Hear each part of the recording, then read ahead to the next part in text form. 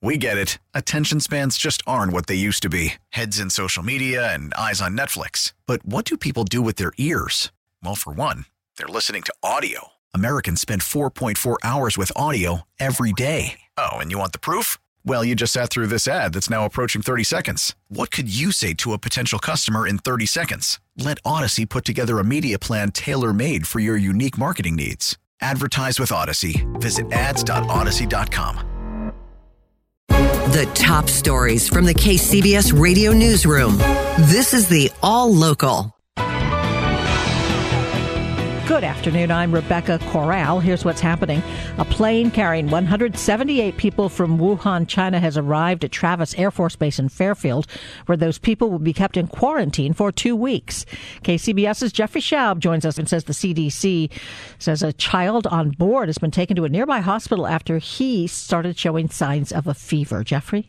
Yeah, that's right, Rebecca. Dr. Henry Walk with the CDC says the 178 people who came from the Hubei province in China were transported to Travis and arrived overnight. They flew on a modified cargo jet with seats installed, and among them was a young child who had a fever.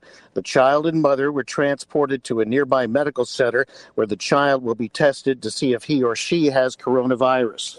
Children have fever for a number of different reasons, and so the child is being evaluated at this point and will be put in isolation and tested. He says the mother showed no immediate signs of coronavirus. Walk says the passengers were brought here under an abundance of caution. The goal of our public health response is to detect cases quickly and prevent further spread of this new virus in the U.S. The evacuees, including some children, will be housed in a facility at Travis, generally used as lodging for visiting families. The families will not be restricted to their rooms. There will be a common outdoor area. Food and other services will be provided. Medical personnel will be there 24/7.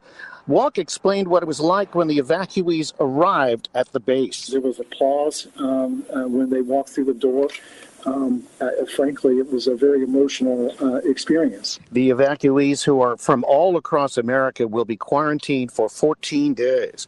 Reporting in Fairfield, Jeffrey Schaub, KCBS. Holly Kwan says we don't know what those evacuees went through in Hubei province, but those in the periphery say it's not a pretty picture. Joe Cooper used to work here at KCBS. He and his husband are currently in Vietnam, having arrived via Hong Kong 12 days ago, where hotels were passing out masks. Sometimes you're wearing them, and sometimes you feel like you're just a paranoid tourist because other people really aren't wearing them. And you have to kind of weigh am I being ridiculously paranoid in a place where there's not many people? But when I get into a crowd of people, I put my face mask back on. And right now he has no way to get back home. We're supposed to travel back to the U.S. on the 17th, but currently American Airlines has said that our flights are canceled or they're suspending flights out of Hong Kong and China until the 20th.